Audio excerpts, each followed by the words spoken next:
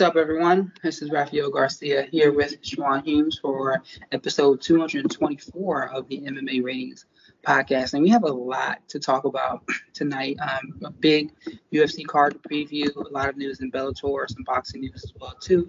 But before we do that, Shawan, I want to let everybody know how you're doing on December 8th. Not too bad today. Actually, I didn't have to train anybody. So it's the first time in a while that I've actually been home prior to starting the show instead of just getting in 2 or 3 minutes ago.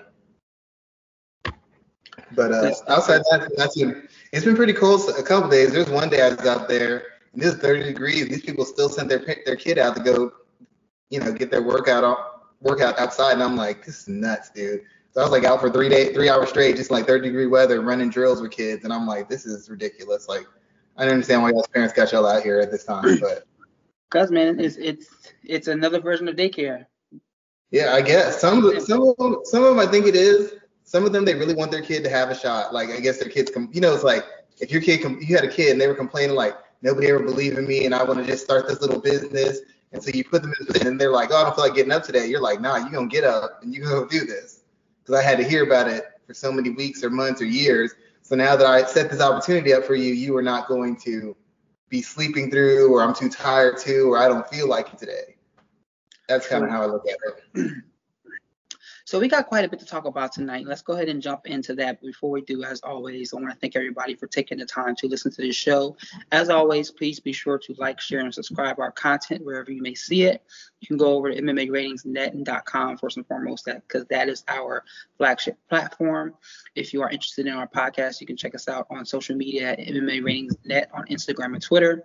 And you can check out all our podcasting channels at Apple Podcasts, Breaker, Google Podcasts, Radio Public, Spotify as well. And you can go over to YouTube at MMA Ratings and check us out there too as well. I'm on social media as @RGarcia_sports. Shawan is at Black Jordan Breen, and we are definitely always sharing plenty of content there. So let's start and hit up what we have coming up on Saturday with UFC 269. And this is a very big UFC showcase. I feel like it's the first big one that's felt like this in a little while. I may be wrong about that, but I'm actually really interested in everything that I see across this card. So we have 2 title fights and a bunch of other important fights as well. So Shawan, let's hit this title fight, the first one, or the main event, first and foremost. We have Charles Oliveira versus Dustin Poirier, fighting for the 155-pound title that Oliveira has won. He won the vacated title after Khabib let go of it, defeating Michael Chandler earlier this year in the third round of their fight. Don't really remember, but he finished him via strikes. And he's going up against Dustin Poirier, an individual that many people kind of consider the uncrowned champion, which is something we will have to discuss tonight. But this is excellent matchmaking. I'm still kind of surprised we live in a world where Charles Oliveira is the lightweight champion. Looking back to when he began, probably would never have thought that was going to occur. But this is where we are today. So, Shawan, let's start from the top. What are your thoughts about this fight here? It's pretty interesting just because you haven't seen Dustin Poirier versus somebody else in quite a while. So that's a big adjustment. I think it's a very good matchup as far as both guys can expose certain weaknesses in the other. In the case of Dustin Poirier, when he's faced more dynamic type athletes, he hasn't done great. Michael Johnson, I know that was a while ago. That was lost. Conor McGregor, when he first lost to him, Khabib Nurmagomedov, I can't talk today.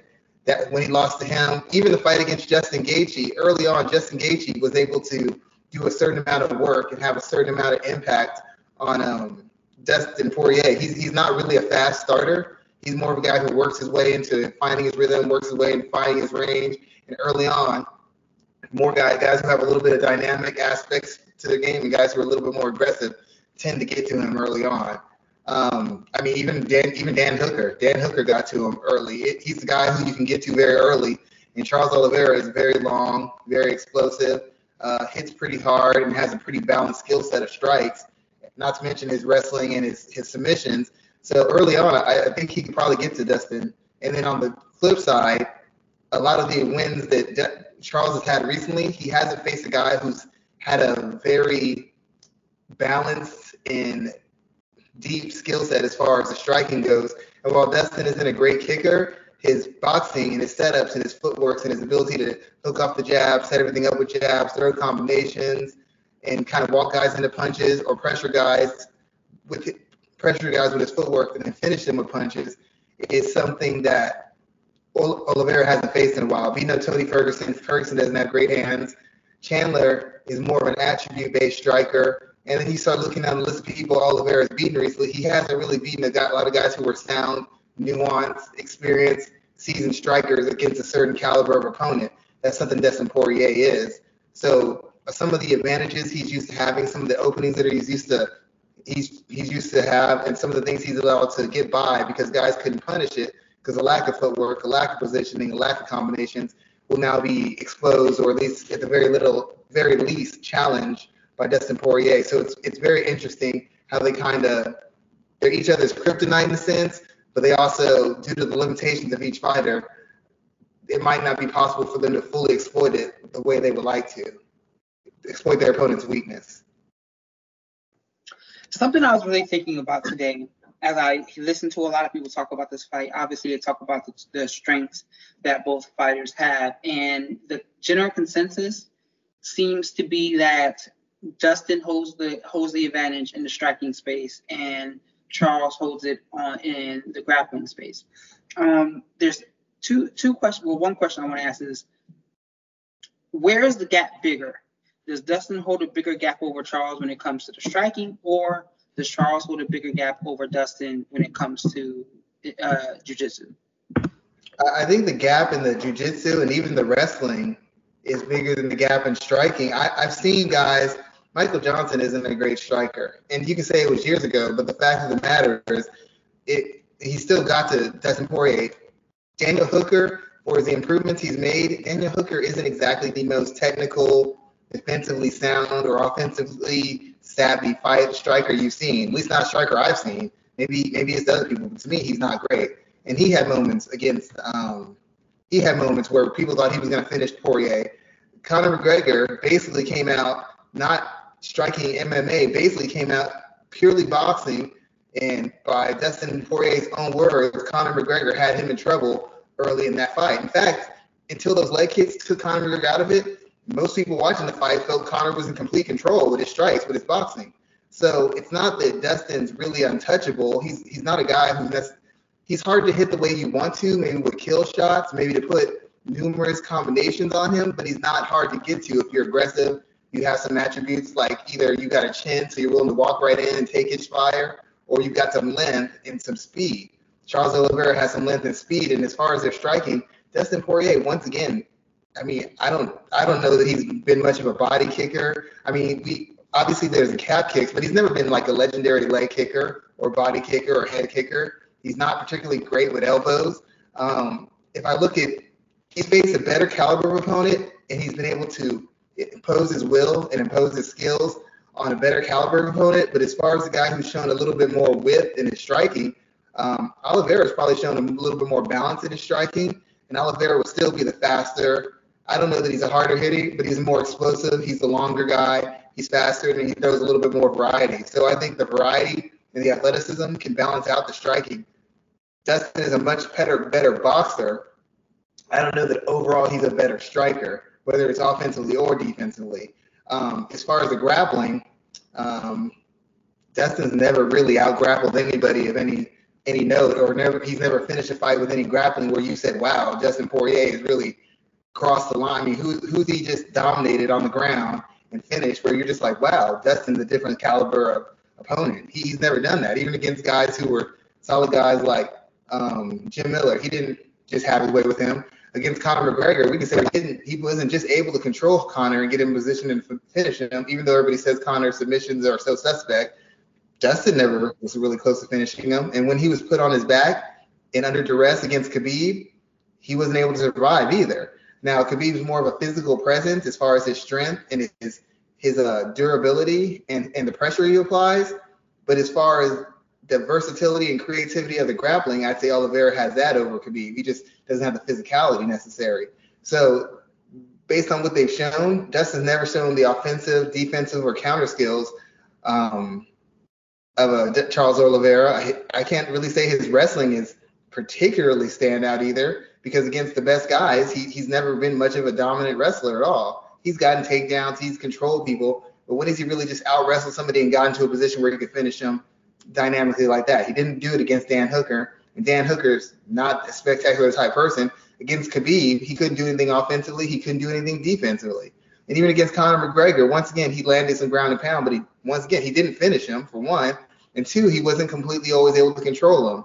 People tell me he grabbed the gloves and all the stuff. People cheat in fights all the time. That happens all the time. So I can't dismiss the fact that he was only able to do so much work against guys who are known to be lacking in that submission area. Whereas Charles Oliveira he's taken great strides defensively, his positioning, using his length correctly, and setting up his strikes instead of using his athleticism. So the gap in striking to me isn't nearly as wide as the gap in wrestling or grappling. And that's just based off who they finished, how they finished them, and how often they've been able to exploit holes in that area. Dustin Poirier hasn't had 11 years worth of guys avoiding the ground or submitting guys or controlling guys on the ground like that. He's had most of his success on the feet.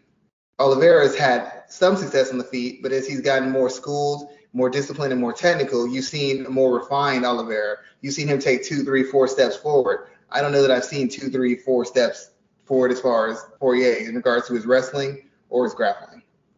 It's interesting that you put it that way, because I'm just looking at his record here, and I'm trying to figure out who was the best jiu-jitsu player he's beaten.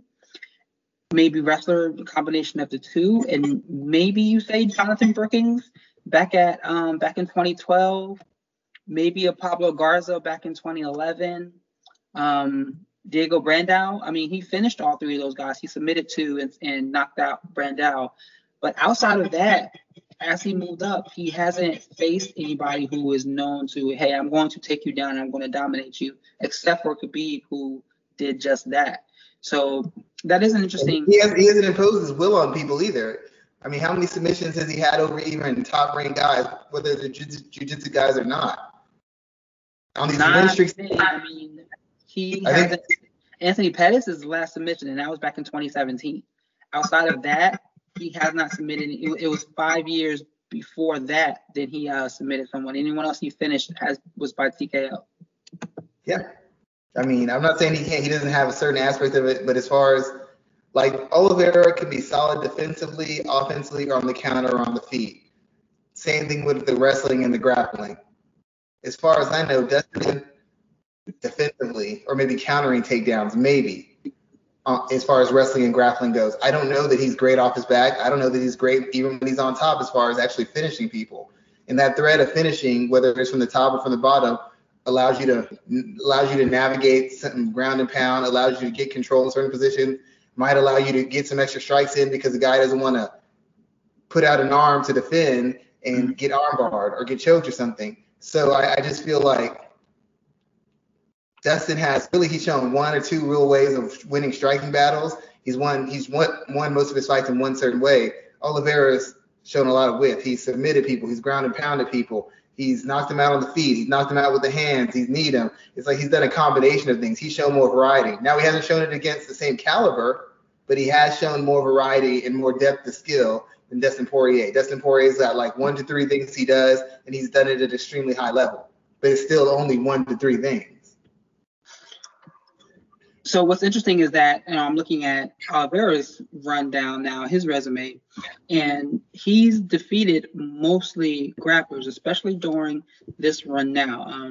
Michael Chandler, Tony Ferguson, Kevin Lee, Nick Lentz, David Tamer, Jim Miller, Christos Gianos, Clay Guida during this current run could all be considered mostly grappling first fighters. Jared Gordon is probably the best striker out of that group, or like the most known striking first fighter out of that group, and he finished him as well too. So it's an interesting dynamic because when you look at the guys who he's fought that are striking first, Paul Felder, Ricardo Lamas, Anthony Pettis, Max Holloway, he's been beaten by all of them. So I think Swanson as well, Donald Cerrone. Well, he lost to Jim Miller via knee bar, but if you look at that, it's an interesting play on how these two guys have been booked leading up to this fight. Yeah, it was my concern for Oliveira when he fought. I thought he was favored over Chandler. But once again, Oliveira had been beating guys where he could show striking growth because those guys aren't natural strikers. They're guys that get by in volume or aggression, or they're guys who are just now learning the finer points of striking. So he's 2, 3 steps ahead of them. But he was beating guys who weren't really top tier fighters on his way to the belt. Once again, Dustin Poirier, I still believe Conor McGregor, even if he's declined, is still like a top 7-ish, top 10-ish type lightweight. You see, he fought Khabib. Khabib was the number one guy. He beat Justin Gaethje. Justin Gaethje's been pretty much top 5 since he's been in there. You know, he's been beating guys who are higher ranked and more accomplished. When he beat Daniel Hooker was a top 5, top 7-ish guy. So he's been beating guys in the upper echelon of the weight class, whereas Charles Oliveira has gotten by through more of a quantity of wins instead of high quality of wins. So it's like, once again, as I said earlier, Oliveira's, the striking isn't as wide between them, but some of the openings and opportunities Oliveira's been used to just won't be there because he's not facing a high-level grappler who's learned how to strike. He's facing a guy who's one of the more seasoned, deliberate, and technical, at least boxers in mixed martial arts. So there's a lot of those combinations he throws that he just lands and he can slip off punches and roll and get his jab going. It won't be as easy against Dustin Poirier, even with the physical advantages he has of length and reach and the physical advantages he has in athleticism. He's going to be facing a guy who just won't be as available and a guy who won't be as easily dissuaded eating 1 or 2 big shots. So let's cut right to the chase when it comes to this fight here. Who do you see winning and how? And it's really hard for me because I haven't seen Dustin against anybody except for Conor, and Conor is as good as he has been, has become kind of plateaued technically. There's certain things you don't have to worry about Conor. You worry about the left hand, you worry about the front kick, spin kicks, you worry about the pressure, but you don't have to worry about wrestling. You don't worry about takedowns. You don't have to really worry about submissions. Like there's been a whole side of mixed martial arts he hasn't even had to consider for about a year's time frame. Even fighting Daniel Hooker's not going to out wrestle you and submit you. He hasn't really had to deal with any threats outside of that. And I'm not saying that he hasn't trained for it, he's not prepared for it. But if I have to go by who's seen to grow the most as a fighter and shown the most depth and width of skill, I probably would favor Oliveira.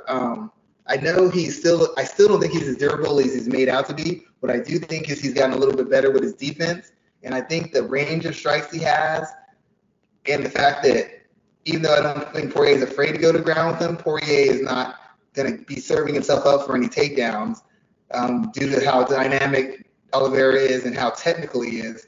I think Oliveira just has enough weapons and enough approaches where he can overwhelm Poirier. Can Poirier still walk him down, break him down to the body, land counters, maybe even wrestle him to a bit, clinch him up, beat him up? Yeah, he can still do that. But I have to expect that's how most people have been attacking Oliveira the majority of his career, because they have felt he can't take punishment, he can't come back from punishment. With the defensive awareness he has on the ground now and on the feet, I feel like even if Poirier rocks him, I think Poirier's got to be careful because you don't want to fall him to the ground. You could easily get submitted there, so you'll give him a couple times to get back to his feet. And on the feet, he's not nearly as much of a defensive liability as he used to be. In fact, he's pretty solid defensively, and he's got enough counters, whether it's elbows, knees, punches, or kicks, where I feel he could exploit Dustin. I feel the longer the fight goes, the more favors Dustin. Dustin's more proven over 5 rounds, but Dustin still has been a slow starter. And if for some reason he comes out fast, I'm not sure if he can maintain that pace as far as maintaining it and still being defensively accountable and offensively responsible. So I'm probably going to say Oliveira. I still think his chin's an issue. I think in a tough, grinding fight, his cardio is an issue. But if he's truly the threat he seems to be in all ranges, it's going to be very hard for Dustin to truly, truly press him and truly, truly grind on him, because every time you do that, that opens up an opportunity for him to get a takedown, grab a limb, and try to drag you down. And he doesn't need much. The margin for error with a guy with that kind of length and athleticism is very little. But I'm going to say that it's going to be Oliveira. I think he's just on a roll right now. I think he's got a very good awareness of his skill set, and I haven't seen enough from Dustin recently that tells me he's going to win this fight. Like I said, it goes later. We have another conversation, but right now I'll say that Oliveira's got it all now. Yeah, man, I keep going back and forth about this because I'm concerned right now if Dustin Poirier hurts Oliveira early in the fight. I think he has the fight IQ to get the finish there. I don't think he'll make the same type of mistakes that Chandler made, which allowed Oliveira to get his wits to him and get back up and get out of the round and be able to finish him the next time out. I think Dustin has the ability to be smart in those positions. We've seen it before from him. And it's weird, man. Even still with this current run that Oliveira's been on, I still wonder about the man we've seen break in the past. We've seen multiple instances where he was doing well in a fight and he breaks for some reason, or he gets put under pressure and he doesn't execute. We've seen that much less now, and we've seen situations where he's been able to overcome that. But sometimes I just wonder, against a fighter of Dustin's ability and Dustin's stature, which version of Charles Oliveira will we get on Saturday? Yeah, I think you're right. I mean, durability, I still got questions. Cardio, I still have questions. It's just he seems to be a little bit more measured in what he's doing. He used to just get countered easily. He used to just get backed up easily. He used to just not have much of a setup or structure to his striking. It was just that he's long and athletic and aggressive. But now I see more of a deliberate, a little bit more patience, a little bit more deliberation, and a little bit more balance in what he's doing. And that's what I'm basically hanging my hat on. I don't think that he's beating the caliber of guys that just Dustin Poirier is beating. But by the same regards, Dustin Poirier is beating a high caliber guy. He's also been through a lot of high caliber wars where he's taken as good as he's given. So while we could say that just maybe this peak of Oliveira isn't real, you have to wonder if this extended peak of Poirier on this run he's been on is real as well. At what point do all those wars catch up? It's not even a matter of IQ. It's what happens when if he's a half second slow. And I still go back to the fact that if he gets taken down, there's any reason to believe that he can tie Oliveira up, much less submit him, much less counter him at all. And if he takes Oliveira down or knocks him down and finishes him, even then, even if he's in a position of strength, Oliveira's a 50-50 threat from the bottom. He's a 50-50 threat from the top. He's a 50-50 threat in scrambles and on the feet. At worst, it's a 50-50 fight call. Difference being Poirier's power and his durability. But as far as what they've shown recently, I still think there's aspects of where you can attack Poirier and you can exploit the somewhat one-dimensional aspect of his striking. Good stuff there, sir. That's a good breakdown. Let's move to the second title fight. Amanda Nunes versus Juliana Pena. And this is her first defense of the bantamweight title in 2 years. Excuse me.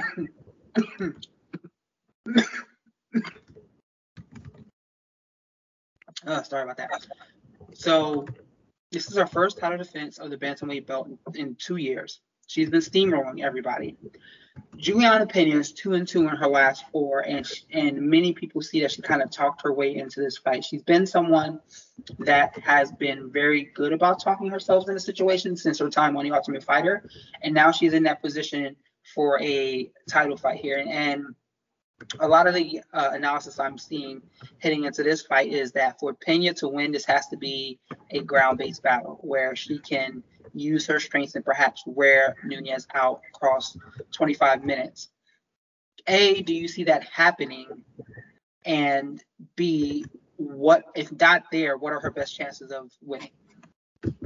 I don't think it has to necessarily be a ground battle. I just think it needs to be a pitched battle. Everybody keeps telling me that Amanda Nunes, and I know people in Amanda Nunes' camp, and I've had this argument with them before. They keep telling me her cardio is better.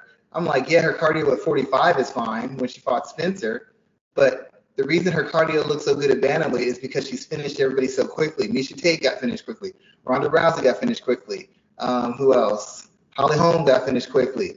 She keeps finishing people quickly. When she's been forced to fight past a certain round at a certain intensity, she has not looked well conditioned. She has not looked dynamic. When she fought Valentina the first fight, she rocked her, almost finished her, and basically for the rest of the fight, it was 50-50. At the end of the fight, she was still hanging on for dear life as Valentina was trying to finish. Against Durandamy, she came out to a big lead, had Durandamy hurt, and then the second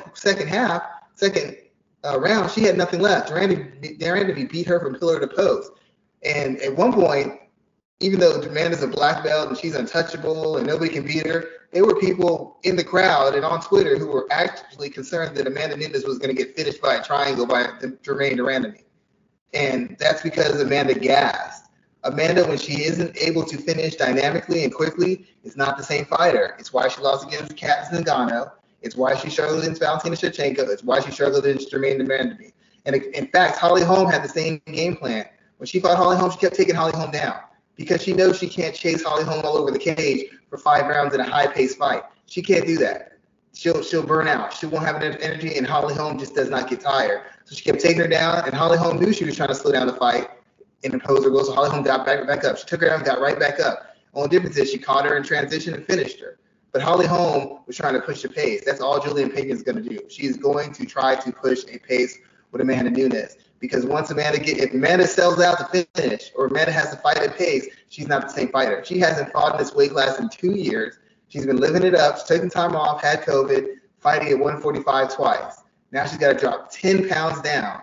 Does she have a better skill set than Juliana? Much better skill set. Does she have a much better resume? Much better resume.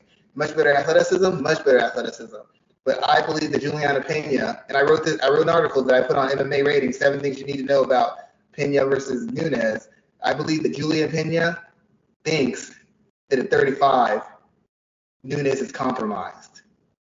And she believes maybe she does have a better skill set than me, but the fact of the matter is I can't be embarrassed anymore than I have been being submitted by Valentina and Durandamy. So I have all the freedom to push a pace. And Juliana Pena is going to fight you in every ring. There's no safety zone against Juliana Pena.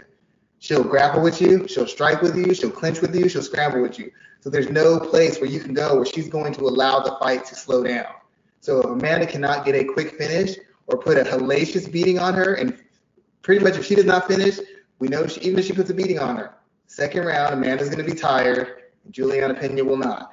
And when Amanda gets tired, that power goes away, that accuracy goes away, that footwork goes away, those takedowns go away, the submission skills, all that goes away. We saw it when Jermaine Durandamy was able to hold her down on the ground and beat the hell out of her. Jermaine Durandamy, who's never been able to hold position on anybody.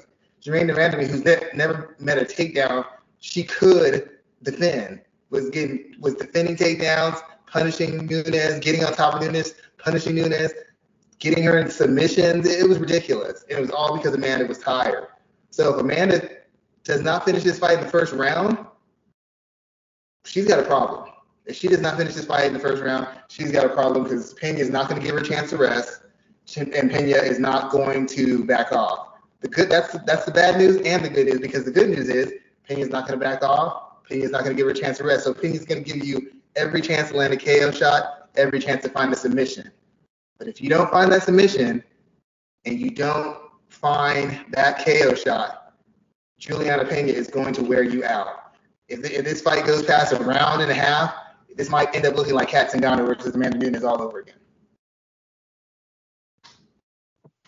Interesting because I think that would be 2 upsets if both of your predictions come in, because I do believe that Nunes and Poirier are the favorites heading into this fight. If Nunes was to lose on Saturday, let me kind of rephrase that. Win or lose, do you think this is the last time we see her in the cage? Because I feel like every time she steps into the cage, we're getting nearer and nearer to her calling it, win, lose, or draw. So win or lose, do you think she hangs it up after Saturday? I think she's got to be close because, once again, there's no money fights out there. As much as Amanda Nunes has complained about the opportunities the UFC's got her, they don't push me, yada, yada, yada. They don't make these articles. They don't make these meetings. First of all, you know my position. That's your management's job. Stop asking your promoter to do – they can promote you as a fighter. Your management's supposed to get you opportunities. The promoter got her the biggest fights in women's MMA in a row. Miesha Tate, Ronda Rousey, Cyborg, Holly Holm. The 4 biggest names in women's MMA, you got them all one after the other, after the other, after the other, and you have the nerve to blame the promoter for why you're not a big star? You're nuts. You were on a pay-per-view that sold over 1 million copies, over 1 million pay-per-views, and you still didn't break. That is not the UFC's fault. You fought the 4 most popular fighters in the history of women's mixed martial arts, and you're still not popular, I'm sorry. It's just not meant for you. You got every chance. Sorry, you're not convincing me of that. But there's no more paydays. She's not going to get Cyborg again. That's a huge payday. Ronda Rousey's gone. That's a huge payday. Miesha Tate is out of the running for the meanwhile. That's a huge payday. Holly Holm, as far as she's not a huge payday, but she's bigger than the other paydays she gets defending her featherweight title or fighting anybody else at bantamweight. There are no more paydays. All the paydays now are going to be generated by Amanda Nunes' celebrity and Amanda Nunes' ability to draw, which is slim to none. So I could see her deciding, you know what, this isn't worth it, especially if it's a tough fight. If she loses the fight, I'm not sure if she goes out on loss. She might. But if she wins the fight and it's a real tough fight, I could see her being like, you know what, let me just leave while the getting's good. Because they don't have a featherweight. They don't have featherweights in the featherweight division. She's asking them to bring him in. I don't think the UFC is going to do it. And at bantamweight, if she beats Juliana Pena, who else is there for her to fight? Holly Holm again? Aspen Ladd? Ketlin Vera? I actually gotta get a response to that. I'm not going to fall into the conversation about her being a draw or not. Who's at fault for that? But let me ask you this: does she have a space where she can move into doing some celebrity boxing matches and get some big paydays there? I can't imagine so, because as much as the guys do it, I have not seen one woman really sign up for celebrity boxing. Who's she gonna box? Like, she'd have to go into real boxing. She could make money fighting Clarissa Shields. She could go into women's boxing, train for about 6 months to a year, and given the level of athlete she is, and women's boxing is pretty shaky, there's really only like 15 really good boxers, and they're all in multiple divisions. She could probably win a title. She could probably get in a position to get a big money fight. But celebrity boxing, who's going to step in and fight her? Who's a celebrity? Who's going to fight her? Gail Godot? I mean, well, not the celebrity fight. I'm talking more like the Jake Paul and Tyron Woodley type of space. Are there any, but outside of Clarissa Shields? I mean, there aren't any other names for it. Yeah, I mean, they would make it worth her while. That's the problem. I guess she could box Holly Holm if Holly Holm agreed to it. I guess she could box Clarissa Shields. Maybe that's 2 people. Maybe she could box Cyborg in a rematch. Maybe that, I guess. But outside of that, who else? Kayla Harrison's not boxing her. There's no need for her to do that. Is she anywhere near around the same size as the Serrano sisters, or are they too small? Oh, no. They're way smaller than that. No. That's not happening. That's not happening. She has a hard time making 35. She ain't fighting the Serrano sisters.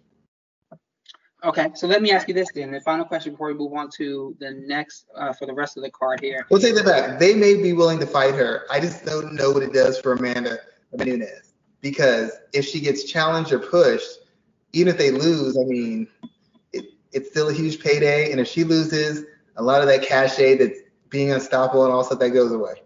So I don't think she would do it. It'd have to be a certain paycheck. Well, I guess Jake Paul has enough money. You know what? That's fair enough. That's a viable option. That could happen. I don't think it ever does, but it could happen.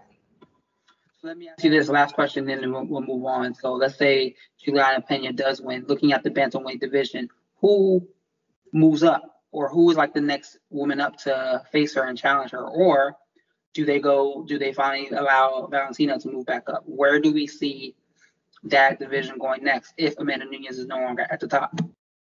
Probably Ketlin Vera, maybe. I mean, they have a lot of options. Ketlin Vera, Holly Holm would be interesting. Miesha Tate would be interesting. She'd probably have to get a win. I could see them saying, you know what, if Nunes doesn't want a rematch, they could just pull Valentina up there, because that'd be a fight of her trying to come back to bantamweight to finish the job she started, and it'd be a chance for Juliana Pena to, rewrite history and beat Valentina this time, because she can be like, Nunes beat you twice. I defeated Nunes. If you want to be the best pound for pound, you got to come see me. There you go. Sell the fight perfectly. Not once again, that's not either. I mean, there's no big money makers in bantamweight right now. So the best thing about it is the whole division opens back up, because Juliana Pena has won as much as she's lost. So instantly you have Jermaine Durandamy, who could be like, hey, I want a shot now. Valentina Shevchenko could move up. Miesha Tate, Holly Holm, you got a lot more interest, because even if she wins, she would be considered the most vulnerable champion in the history of mixed martial arts, because of how she's lost to Valentina and lost to Durandamy.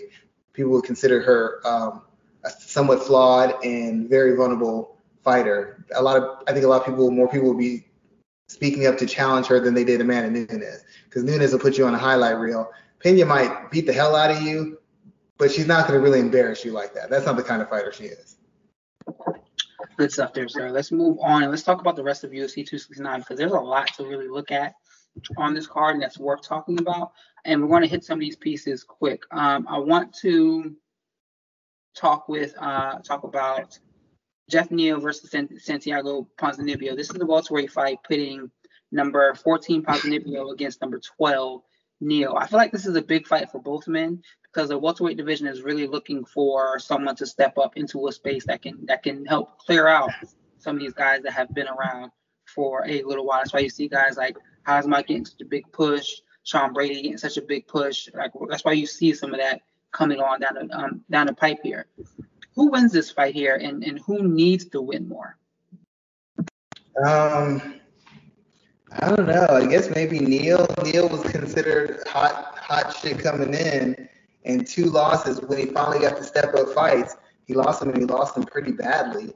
So I think he needs to regain some of that momentum because people were thinking as him as a fringe contender, and now people are thinking he's been exposed.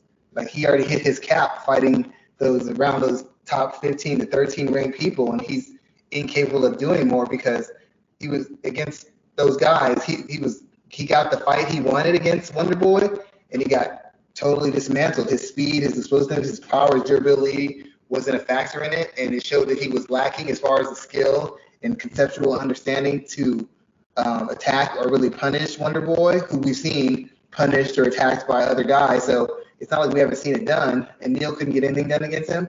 And then his other loss. So I think Neal really needs it. Ponzinibbio, I really don't think he's lost as much cachet as people think. A lot of it was put to his inactivity as to reasons why he struggled or hasn't been much of a factor. With Neal, he was active and he was hot. And the minute they raised the bar as far as his competition, he didn't look as dynamic or as impressive or as technical as he did before. So his loss of momentum was based on him not being good enough. And a lot of Ponzinibbio's loss of momentum was a lot of people attributed to his lack of his inactivity, his health issues. So I think there's a little bit more of an out for Ponzinibbio. There hasn't been any out for Neal. He's just been outfought and defeated pretty handily. I mean, those guys made it look fairly easy against a guy who was being considered a potential contender. Good stuff. I just wanted to hit that fight quickly. There's plenty of others to talk about. Kai Kara-France and Cody Garbrandt. This is a big fight for Cody here because he's trying to remind people that he should be considered amongst the title challengers wherever he fights. And this is a part of his move down to 125. And he's facing off against number 6 in Kara-France here. How do you think this fight goes for Cody? Do we see a guy who is very depleted and very in a shell of himself coming down to 125, or do we see him in a rejuvenated sense and his power still translate? I have no idea, to be honest. I have no idea what to expect from Cody Garbrandt anymore. He even now is still probably close to a world-class talent. When he came in, he was probably an elite world-class talent. And he somehow managed to kind of squander it with the combination of bad coaching, not being mood corrected by his team, and seemingly abandoning some of the tools that made him as dynamic as he is. If he's that weight, he's always a factor. I mean, his power and his hand speed was something that was tremendous at a previous weight, and I think he could have knocked out 45 guys. But when you move down, you find out that the blazing hand speed at this weight class is now only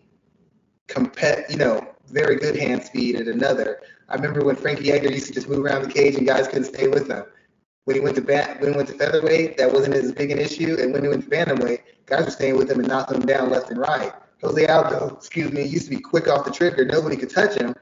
As he moved down in weight, that even though he's older, that gap in quickness no longer exists.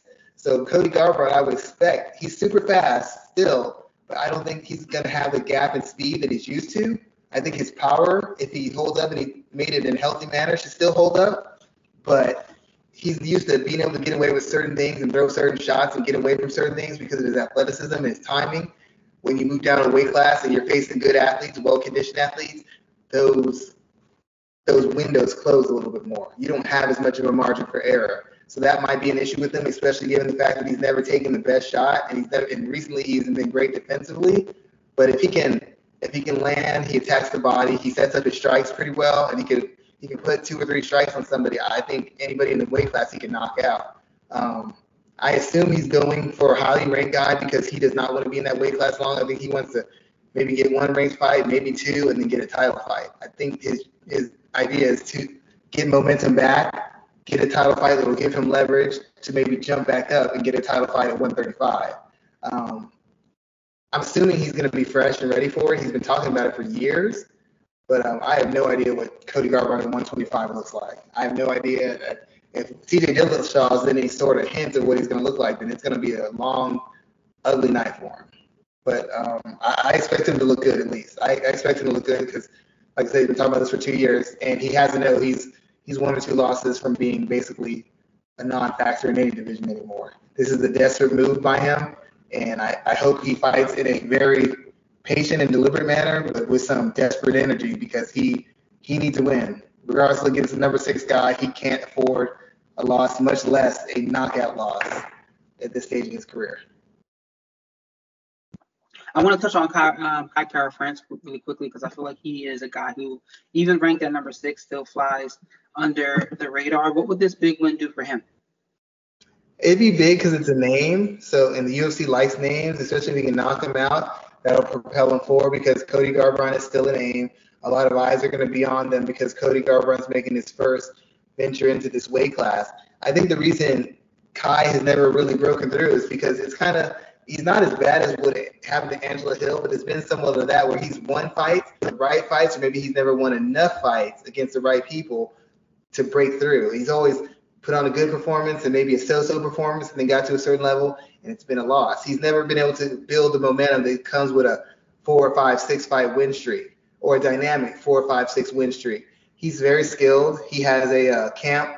He seems to be listened to his camp. His camp is very strategic. They have a very good understanding of the flow of fighting, the structure of fighting, and how to break down opposition. I don't know that Kai has enough athletic or just fighting talent in and of himself because as it's shown in every camp, you can have a good camp, you can scheme guys, but there's a certain part where scheming doesn't make up for talent or physical ability that somebody has. That's why John Jones is able to do things that other fighters in Jackson Wink weren't able to. It's why Jose Aldo's been able to be more consistent than other guys over at a really good camp could do. And it's the same reason why City Kickboxing has Volkanovski, who's on a streak, Adesanya, who's on a streak except for 1 loss, and the other guys have been hit or miss. Win 2, lose 2, win 3, lose 2, because those guys don't have the innate all-time great talent, all-time great durability, all-time great athleticism that allows them to make certain mistakes and navigate past them. So I don't know that Kai is talented. In fact, I know he's not as talented as Garbrandt, but I do know he's been better coached over the length of his career, and he seems to be a little bit more durable. And obviously, he's been in the weight class a little bit longer, so that gives him a lot of instant advantages. Once again, a win over Garbrandt, who hasn't had a great record recently, doesn't mean much fighting-wise, but the fact that he has cachet and so many people are going to be focused on this card and so many people are going to be focused on this fight will give him a boost in the rankings and will give him an argument to demand a top 3 to 2 to 4 guy in the division and hopefully get a title fight next. Good stuff there, sir. Like I said, there's a lot to talk about here. The last fight, Dominick Cruz is coming back to face Pedro Munoz. And I feel like Pedro Munoz has been put in a position to be the guy who sees where these older names are. And not saying that he's a young name, he's 35 himself, but he was put in the same situation with Frankie Edgar as well. Same thing with John Dodson a while back and Jimmy Rivera before that. So now he's facing and Jose Aldo as well too. So now he's facing Dominick Cruz, and Cruz is coming off of another long layoff, which is interesting the way people talk about how the layoffs have like offset the injury just because he's been out so long and his body hasn't taken the same amount of damage as some other fighters. But this is a big fight here for both men. How do you see this playing out? And what does it mean for the winner, who is someone of should be considered an elder statesman of this weight division? If Cruz wins, it puts him right back in the talks for a potential title fight. That's been his MO. He's been out for a long period of time, but then he comes back and gets a big win. And that's what's allowed him to stay in the public conscience and allowed him to kind of navigate around his inactivity. I mean, he still got a title fight against Cejudo. Why? Because he's been so impressive in other showings.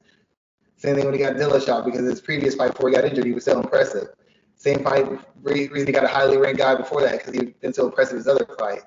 The problem with Cruz is, the benefit of Cruz being injured is as the sport transitioned and he had fighters who could exploit him, he got to navigate around those guys because he just got to watch them from the cage side, make money, build a career, increase his IQ, but not have his legend be dinged by guys who had skill sets and approaches and physical tools that could exploit the holes in his game. That was the good side. He never I mean, if he stayed active right now, he'd probably have to face somebody like a Jose Aldo. I mean, Aldo's whole leg kicking and boxing is much better than Dominic Cruz's. That's the worst matchup for him possible. But he's able to get big wins, and because guys don't get to see, can only watch film, they haven't really fought him, and he's got to watch him over and over. He has a better understanding of what they do and how they do it than they have an understanding of what he does and how he does it. So he's allowed to maintain his rank because he hasn't had to consistently compete with the better guys who ultimately stylistically are problems for him. The bad part is, even though he hasn't taken punishment, his body has been on rest and recovery, and it's still not working at top levels. I mean, he fought Cejudo, and that was like, what, 2 years ago? Year and a half ago, 2 years ago? So, I mean, obviously his body isn't what it was, and with the style he uses, that requires his timing, his footwork, his balance, his pain to be managed at a very high level, and I don't know that it's at that level before. He wasn't a great athlete in the first place. He can't possibly be nearly as great as he is before then. And then you put into the factor that his style has kind of been figured out. Dillashaw figured it out late in their fight. Cejudo figured it out in his fight. And now you got Pedro Munoz, who's a guy who's got the power and physicality in the approach to kind of cause him a certain amount of problems. If Pedro wins this fight, once again, it's a name fight. It's not great based off his record because he got dismantled by Cejudo, but still, he's considered one of the better guys. It's a good name win. It puts him in the talks back to being a fringe contender for the title. But a win for Dominic Cruz is a better win. It's better for Cruz, and a win for Munoz is better for him because Cruz will instantly be put back in the title talks because of the way he talks, because he's in the forefront. He's always in front of the camera. I think this would be his second fight in a row he would win. So he'd have a legitimate argument to start demanding maybe a TJ Dillashaw, maybe a Jose Aldo, or maybe he could skip both of them and get the winner of Jan versus Sterling. But it's a pick'em fight just because Pedro has instances where he gets outworked and he won't do enough. And even though Cruz is not a real technician on the feet, nor is he a dynamic wrestler, he is a very smart fighter, and he is a guy who stays busy, whether it's dancing around the cage, transitioning to takedowns, or throwing oddly timed counters and leads. He's a guy who stays busy. So if Pedro can't match his volume and activity, he's just going to get outworked. He might not get hurt. He might not get beat up, but he will get outworked and out-hustled. And I think that's very, very likely to happen unless Cruz's body fails him again. If it doesn't, he should be able to outwork Pedro to a decision win. Yeah, I can see Dominic Cruz getting the victory here, and I'm not sure what that does for him long term. I want to see Cruz versus Aldo in some shape or form. We got to get that fight. And I think if he picks up a win here, we could be that much closer, which would do, I mean, I would watch that 5-round affair on like a Saturday night on a non-pay-per-view event. Cruz versus Aldo as well, but so with Dillashaw versus Cruz. I mean, they still hate each other. I mean, yeah, we've seen that before, though. We've seen that twice, right? But that's why it sells. True. But I would want to see Aldo Cruz more, and I think that's a closer fight to make. What else are you looking forward to on this card? I mean, we got Miranda Maverick fighting We have a bunch of other important fights as well too. I mean, we have Ryan Hall's coming back. Eric Anders is there. Tai Tuivasa is back as well too. Josh Emmett, Dan Ige. There's a lot to look at on this card. So what are you really looking at the most? I'm interested to see. I know she's not very popular. I know she's been on the Rush Street, but Jillian Robertson, I'm really interested to see if she's figured anything out. She was considered a prospect, and I really think she had some of the best talent in the division, but she has been unable to progress in her striking and putting her striking and wrestling together. And she's had some very bad losses, and I have to think she's close to being cut by the UFC because of her lack of progression and the fact that they've set her up to take the next step multiple times, and she has never been able to turn the corner on that. So I'm very interested to see how that goes because she was considered one of the future people in the division, and she's almost an afterthought now. So in most of these other fights, it's guys who are established, who are going to have impact in the division. We have somebody who was thought to be close to running the division as far as their potential, and who started off that way, and now is, maybe a fight or two from being cut from the UFC. I think they're both fighting for their jobs. Her and Priscilla Cachoeira, I think they're both fighting for their jobs on Saturday.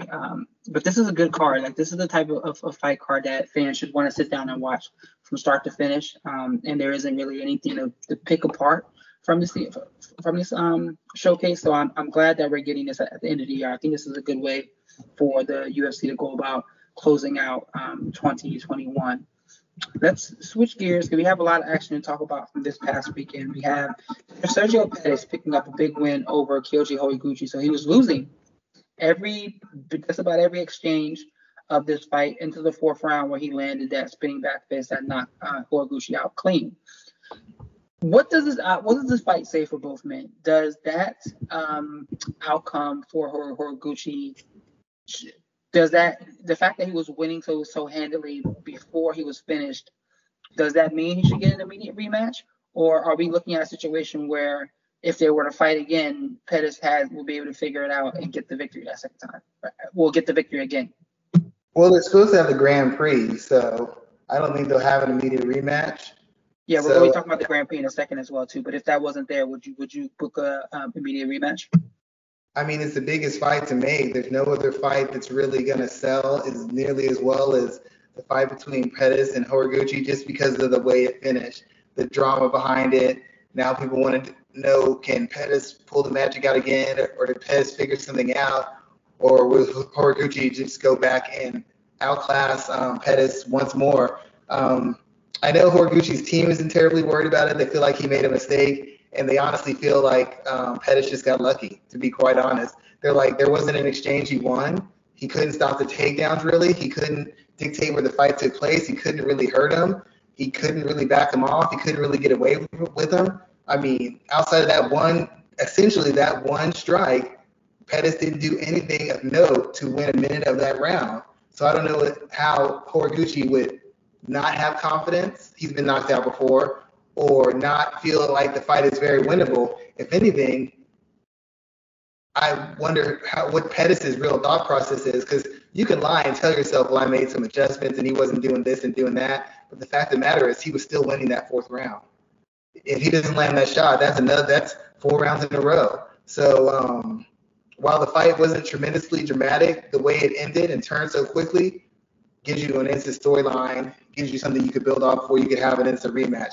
But as far as the competitiveness of it, it just wasn't very competitive. I don't tend to think that Horiguchi is damaged goods. Some people think his durability may not be what we were told it was, but the way Pettis threw that kick and missed and spun around with full momentum, that knocked out almost anybody. Most people get knocked out with spinning back kick fists like that. So I can't even say that it means Horiguchi's chin is gone. And he didn't take a beating previous to it, so he should be actually pretty fresh. Those flash knockouts aren't as damaging as the ones that come after an extended war. So you could have an immediate rematch, and I would still favor Horiguchi because Pettis did not show me anything athletically or technically that says he can win that fight. So then that'll lead us directly into talking about the Bellator Grand Prix, where we have a hell of a draw here. Let's look at this entire group. So we have 8 guys. We have Sergio Pettis, Kyoji Horiguchi, Juan Archuleta, Rafael Stotts, Patchy Mix, Magomedov, Leandro Higo, James Gallagher as the six men or eight men, to take part in this contest. From that lineup, who do you think is the favorite and why? I'd say Horiguchi, if not him, maybe Pettis, just because, like I said, he's a better athlete. He's got the best resume. He's actually been a guy who's had to fight through adversity. Most of these guys have not really had a lot of adversity in their time in Bellator. It's been pretty much one-way traffic. And he's faced wrestlers, he's faced strikers, he's faced submission guys, he's faced great athletes, he's faced great technicians. If his chin is still in place, I still feel he's the superior fighter. He's got the knockout power. I feel he could finish a submission, and he's a good enough wrestler where he can defend with in line with his footwork as a striker. He can defend and punish takedown attempts, and he has enough movement and power that if a guy doesn't have a certain pedigree on the feet, they'll never really get in a position to really take him down. And he's out wrestled bigger guys from bigger weight classes who've got established wrestling credentials. It's hard for me to pick anybody outside of him. I guess Pettis. Who's the other guy? Magomedov. Who's that guy? Magomedov. He might be another favorite. I could see. Patchy Mix, his cardio is really bad. He gets by on his athleticism. Pettis, as good as he can be, doesn't have athleticism and isn't super durable. Gallagher does not have athleticism and isn't super durable. And Archuleta is a guy, who's very durable, who's very seasoned, and fights at a grinding pace. But he's got harsh limitations as far as his defensive ability, his offensive depth, and his athleticism. So he can grind against a certain component. He's always going to be able to grind them out. But against the better class of guys who have as much physicality as he does, when his physicality is a determining factor, he doesn't have the speed, athleticism, or skill to turn fights any other way. So I would say Magomedov and Horiguchi are the favorites. Who's the dark horse? As weird as it might sound, probably Sergio Pettis is the champion.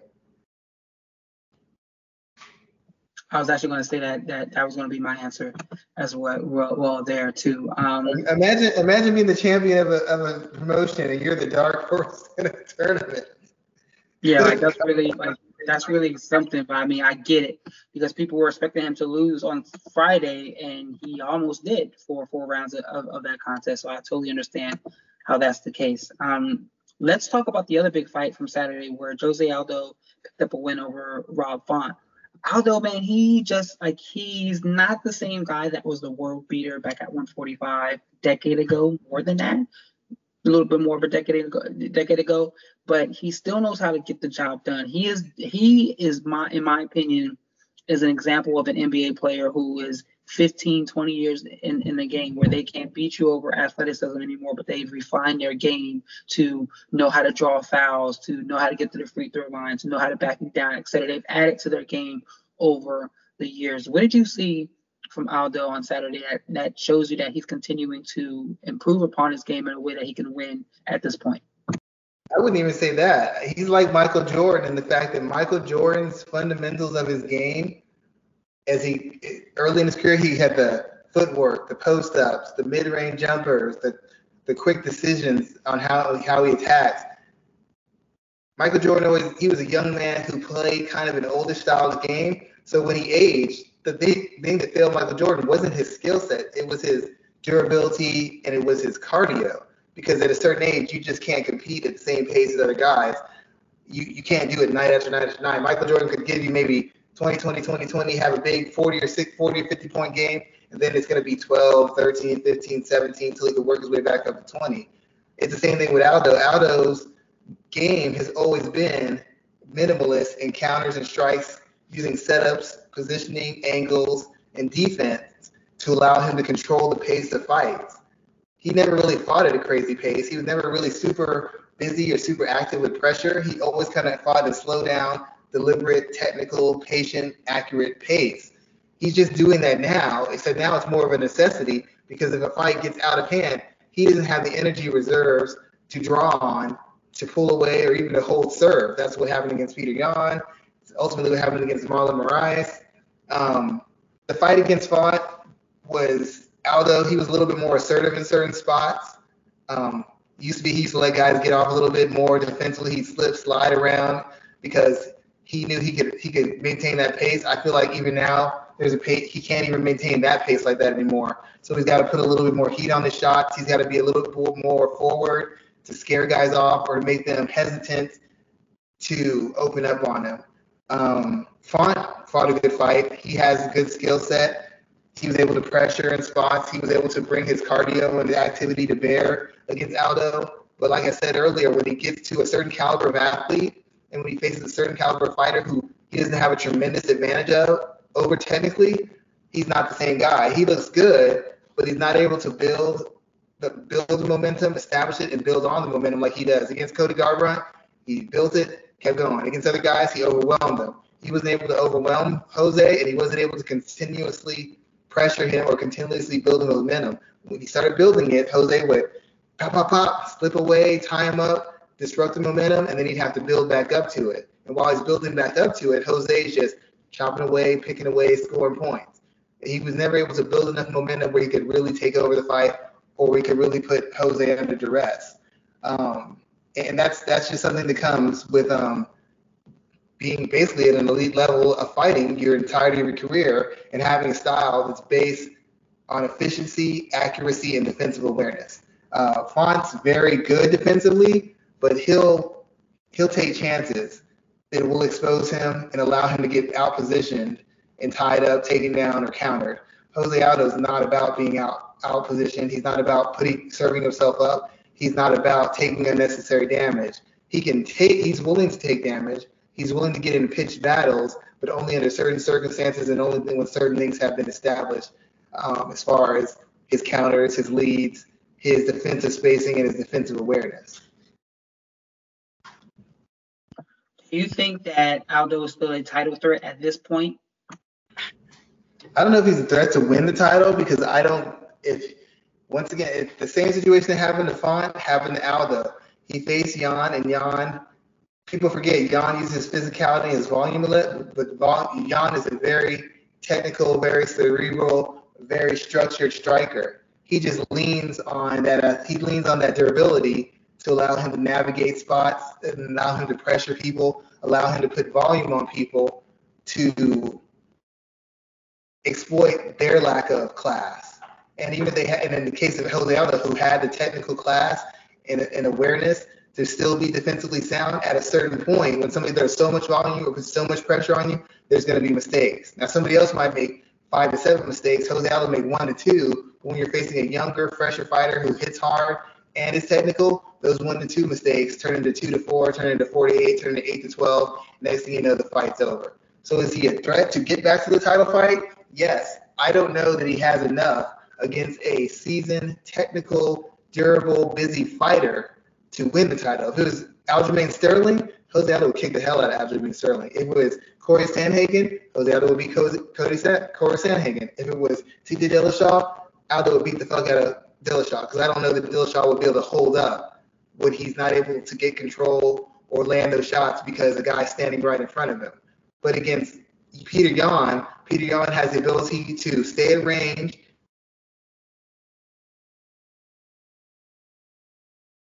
walk Jose into body shots and walk him into hooks and right hands.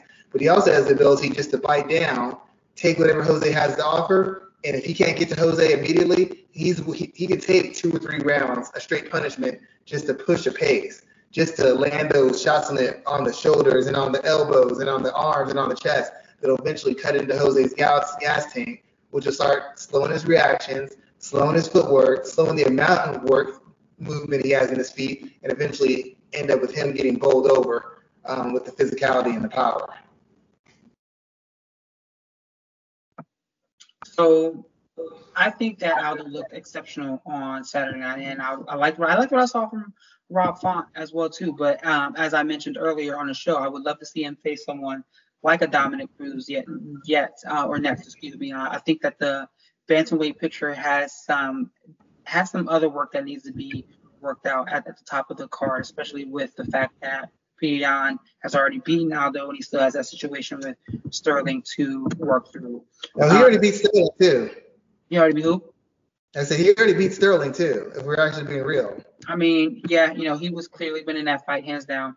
We've been going for an hour, so I want us to get on to boxing for a bit here and talk about Gervonta Davis's win on Sunday. What did that do for his career, and where does he go next? Well, I'll try to make this short.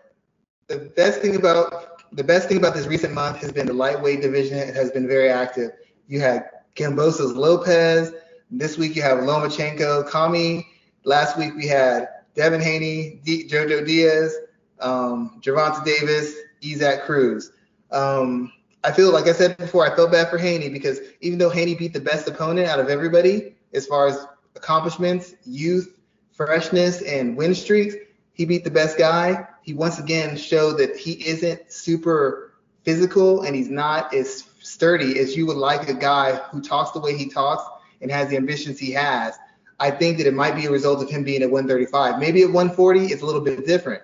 The one thing I will say is he is not a power puncher, and the fact that he doesn't have this power against a better caliber of opponent who has comparable athleticism and can walk through some of those shots, some of the dominance he's shown against Linares and Jojo Diaz will not be there. The fight that Isaac Cruz would put against Gervonta Davis, Jojo Diaz could have put against Haney, but for some reason he decided he was just going to pressure, not set his stuffs up, not cut off at angles, not cut off Haney's pivots. He just made himself a target and let Haney use that strength, hand speed, and length advantage over him. He didn't do anything to make him really adjust on a consistent basis. And as a result, Haney was able to outpoint him in a fairly competitive and exciting fight, but ultimately a competitively one-sided fight. Against Tank Davis, Isaac Cruz established himself as a potential top 10, top 7 type lightweight. The thing about Davis is people keep telling me about his power. I don't think his power is what people say it is. What it is he's very, very, very fast. He hits you with shots you don't see coming. He freezes you one shot because you don't see it coming to catch you off guard, and then he cleans you up with another. Ultimately, I think that's what's given him his biggest success when he moved up to fight Barrios at 140, when he fought Leo Santa Cruz, and when he fought Isaac Cruz. Cruz couldn't match his speed, his hand speed, and Cruz likes to fight with pressure and physicality, but he's not really a sharp boxer. He's more of a get in your face, attack the body, throw big, huge shots, break you down to the body, and then overwhelm you with the shot. Was he showed that he can box if he needs to. He hurt his hand in the 6th round, 5th round, and he resorted to boxing. He was slipping, he was sliding, he was walking Cruz into shots, he was turning them, had him stumbling into ropes, caught him off balance, able to roll with shots with his shoulder, roll with them even when they hit clean. So a lot of the work that Isaac Cruz did that made it look like he was doing a lot of damage, it wasn't as legitimate as most people seem to think it was. It looked a lot better than it was. That's not to say that Cruz didn't put some damage onto him, because he was on the body from the beginning of the fight to the end of the fight. And it did bother Davis because Davis got a little hesitant in which shots he chose to look for as far as the counters and as far as the pace he fought at. You can say his hand hurt, but he wasn't moving as much and he wasn't as slick because those body shots kept him in positions and allowed Cruz to get to his head a couple times. You try to slide away, Cruz would dig to the body, come over the top. Sometimes he would duck under it and try to slip and come back under, but Cruz being so low to the ground, he couldn't really counter effectively always, and then Cruz would be able to get right back to the body, put him where he wanted to. The headshots is ultimately what Davis was able to slip and roll with that got him into the positions where he got back to the center ring, and he was able to use his jab, use his lead hook, use his straight shots down the pipe to kind of exploit Cruz's lack of high-level defense. He has defense, but it's not high level. But the one thing I want people to think about, and I said this on Twitter, when you're an elite fighter, the sign of an elite fighter is you make high-level fighters, you make regular fighters look terrible, you make elite fighters look regular. Terrence Crawford made Porter look as close to average as anybody's ever done. Roy Jones used to make world champions look like 2nd, 3rd, 4th tier fighters. Same thing with Lomachenko did the same thing to Walters. He did it to other fighters. Same thing Inoue has done in his weight class. Same thing Canelo's done. What the guys keep saying, Canelo keeps picking fights. He's making world champions look like bums. That's how you know he's great. Gervonta Davis has never done that. When he fought Jose Pedraza, yeah, he won, but Pedraza still looked at the caliber that we thought he was. When he fought Leo Santa Cruz, he knocked him out. But he didn't make Leo Santa Cruz look like he shouldn't have been in the ring with him. When he fought Mario Barrios, an unproven guy at the world-class elite level, he made Mario Barrios look like an elite-type fighter. And when he fought Isaac Cruz looked like a top 5 through 7 lightweight. So everybody that Davis fights ends up making their reputation where they're better than we thought they were against him. And when you're a truly elite fighter, you make guys like him look like they shouldn't have even been on the card. And it's a bad trend that he's never able to separate himself enough to where you can say like, these guys can't touch him. Every fight you see new wrinkles from him. You see a little bit more poise, depth, balance in his skill set, and balance in his approaches and diversity. But at the same instance, you see guys who aren't known as killers or elite fighters putting him into tough spots, going extensive rounds with him, and exploiting certain holes in his game, which their resume and their caliber of talent does not say they should be able to do. So even though Isaac Cruz's name has been made, I feel there's been a little bit of smudging put on Tank Davis's, because he showed the boxing, he showed the athleticism, he clearly won, but he didn't show there was a separation between him and everybody else. If anything, he showed that these guys who we thought of as nothing, I didn't think that, but other people did, are a lot closer to him than should be comfortable with a fighter at his caliber. Floyd Mayweather made Manny Pacquiao look normal. He made Shane Mosley look normal. He made Cotto look like less than a Hall of Famer. Gervonta Davis is taking guys who aren't really elite and making them look elite against him. That's a problem as far as when you're trying to sell me that you're really the best and guys, you're really untouchable. If you're so untouchable, Mario Barrios should have been got the hell out of there in less than 8-10 rounds. If you're so untouchable, Isaac Cruz should have been embarrassed in there, not competitive. And yeah, you knocked out Leo Santa Cruz, but before that, that fight was 50-50. That wasn't a bad fight from Leo Santa Cruz. He just got caught. So Davis is still the moneymaker. He's still the cash cow. He's still got Mayweather behind him. He's got the casual fans behind him. He's got the money behind him. And he's had yet another exciting, impressive fight. But if you look at it between the lines of the subtext, it's hard to really say that he's the best of the best because he has not fought the best.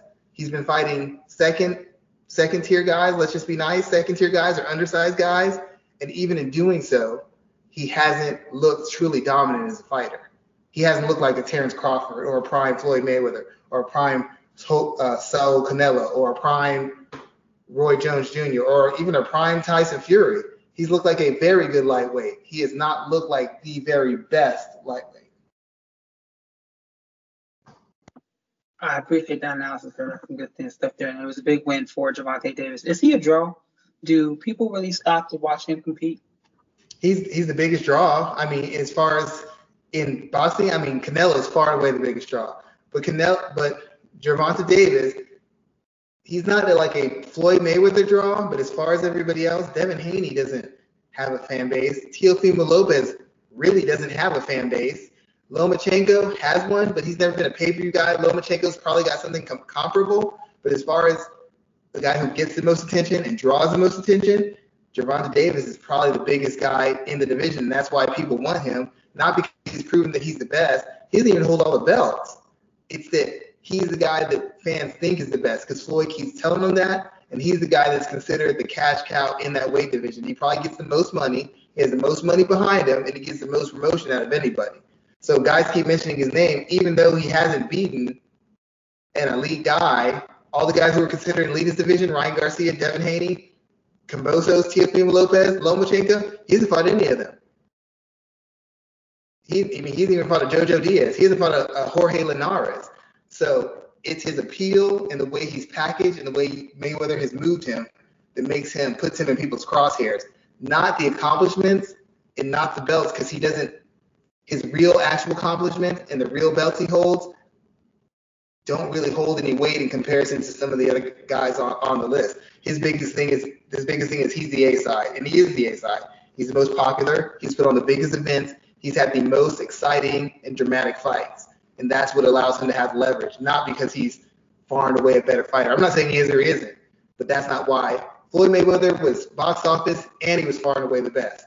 Canelo, box office and far and away the best. De La Hoya, box office and far and away the best. Gervonta Davis is box office. I have not seen proof that he is far and away the best right now. Good stuff, sir. So did you freeze? Are you there? No, I'm here. Okay, good. So let's go ahead and close out the show. We've been running a little bit long tonight, so let's close out the show and let everybody There's a know. lot, man. There's a lot to cover. I mean, it's a lot to cover this weekend and from last weekend as well, too. What are you working on and where can people find your stuff? I, of course, have the article about 7 things you need to know about Pena and Nunes. I re-released my articles on Twitter, Captain America, and breaking down Captain America's fight style and Daredevil, and I did a poll. Who's the best boxer in the UFC? We keep asking that question. I want to know who's the best boxer in the MCU. So you can look on my Twitter feed, vote. Is it Captain America? Is it the Man Without Fear, Daredevil? Who's got the best hands in the MCU? So I saw that piece going around on Twitter this week, so you definitely had a lot of attention there. I am always covering as much professional wrestling as possible, so that's where you'll find all of my content there, and also my MMA content over at Fansided. So we'll be back next week. Next week will be our last show for the year. We'll be back start in January. Because then it's Christmas, then I'm out of the country. So yeah, thank you everybody. The country? Man. Going to Mexico for New Year's, man. That's the plan, at least, unless if something pops up with COVID. But I'll be lucky to get out of the neighborhood. Nah, dog. I'm out of the country. My goal is now to be somewhere warm for New Year's every year. Kicking it off this year with Mexico. So let's see how that goes. One of these days I'm gonna get there. One of these days I'll get there. Hey man, we'll have to do it up together. Take Mike with us. But yes, everybody, we're gonna go ahead and close anywhere to get rid of these kids. I ain't gonna tell nobody. They'll just be gone. I don't know where you're gonna put them, but you just can't bring them. That's all I care about. Hey, deal. So, we'll be back next week, everyone. Thank you for joining us today, and then everyone have a great weekend and stay safe. All right. Have a good evening, everybody.